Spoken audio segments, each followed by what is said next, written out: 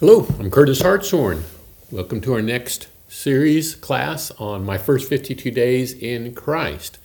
Here's your reading and writing assignment for day 17. Yesterday you were reading, and I was just looking at it again too, in chapter 17 of Luke. And Luke verse 17, verses 11 and following. And by the way, anytime you see an F in writing after a verse, we're going to put that up on the screen here for you. What that means is that that verse 11 and the following verses. The F stands for and following. So if you ever see that in writing, you'll know. You were reading in Luke 17 about the 10 who had leprosy. And Jesus healed them. He healed them of their leprosy. Having leprosy back in that time was fatal. There was no cure for it. You suffered apart from everybody else. This passage says they stood at a distance.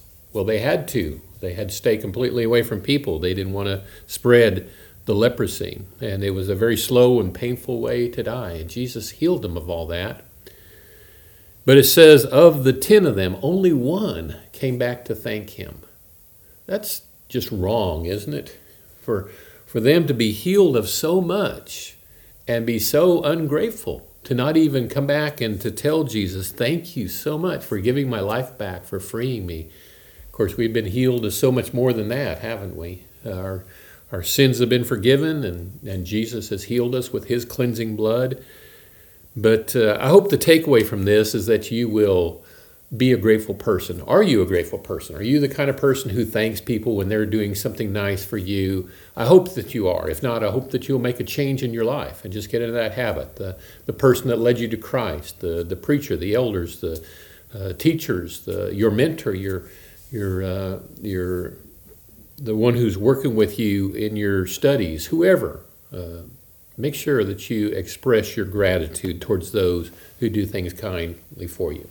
All right, let's get into our reading. So for day 17, you're going to be reading Luke 18 through 21. I want to remind you that if you see anything in this passage that you do not understand, write down the verse, write down what your question is so that you can talk to your discipling partner about that. So go ahead and do that at this time.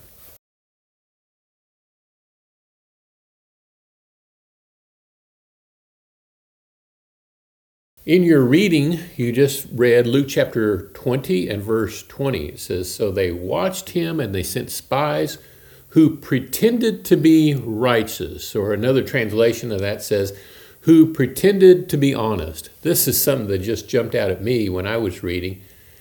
They pretended to be honest. If you have to pretend to be honest, is that really honesty? Honesty is something you either are or you aren't. And so if you're pretending to be honest, then you're really not an honest person. So take a little time in your notes to write down a honest appraisal of your honesty. Are you an honest person? If we were to ask people around you, if you are an honest person, are you a person of your word? Are you a person who says, I'm going to be here, and you are? Or I'll be at such and such time, and you are. So can people trust what you say? Just take a little moment to kind of assess yourself and write that down in your notes. And after you're done with that, have an enjoyable day, and we will see you tomorrow.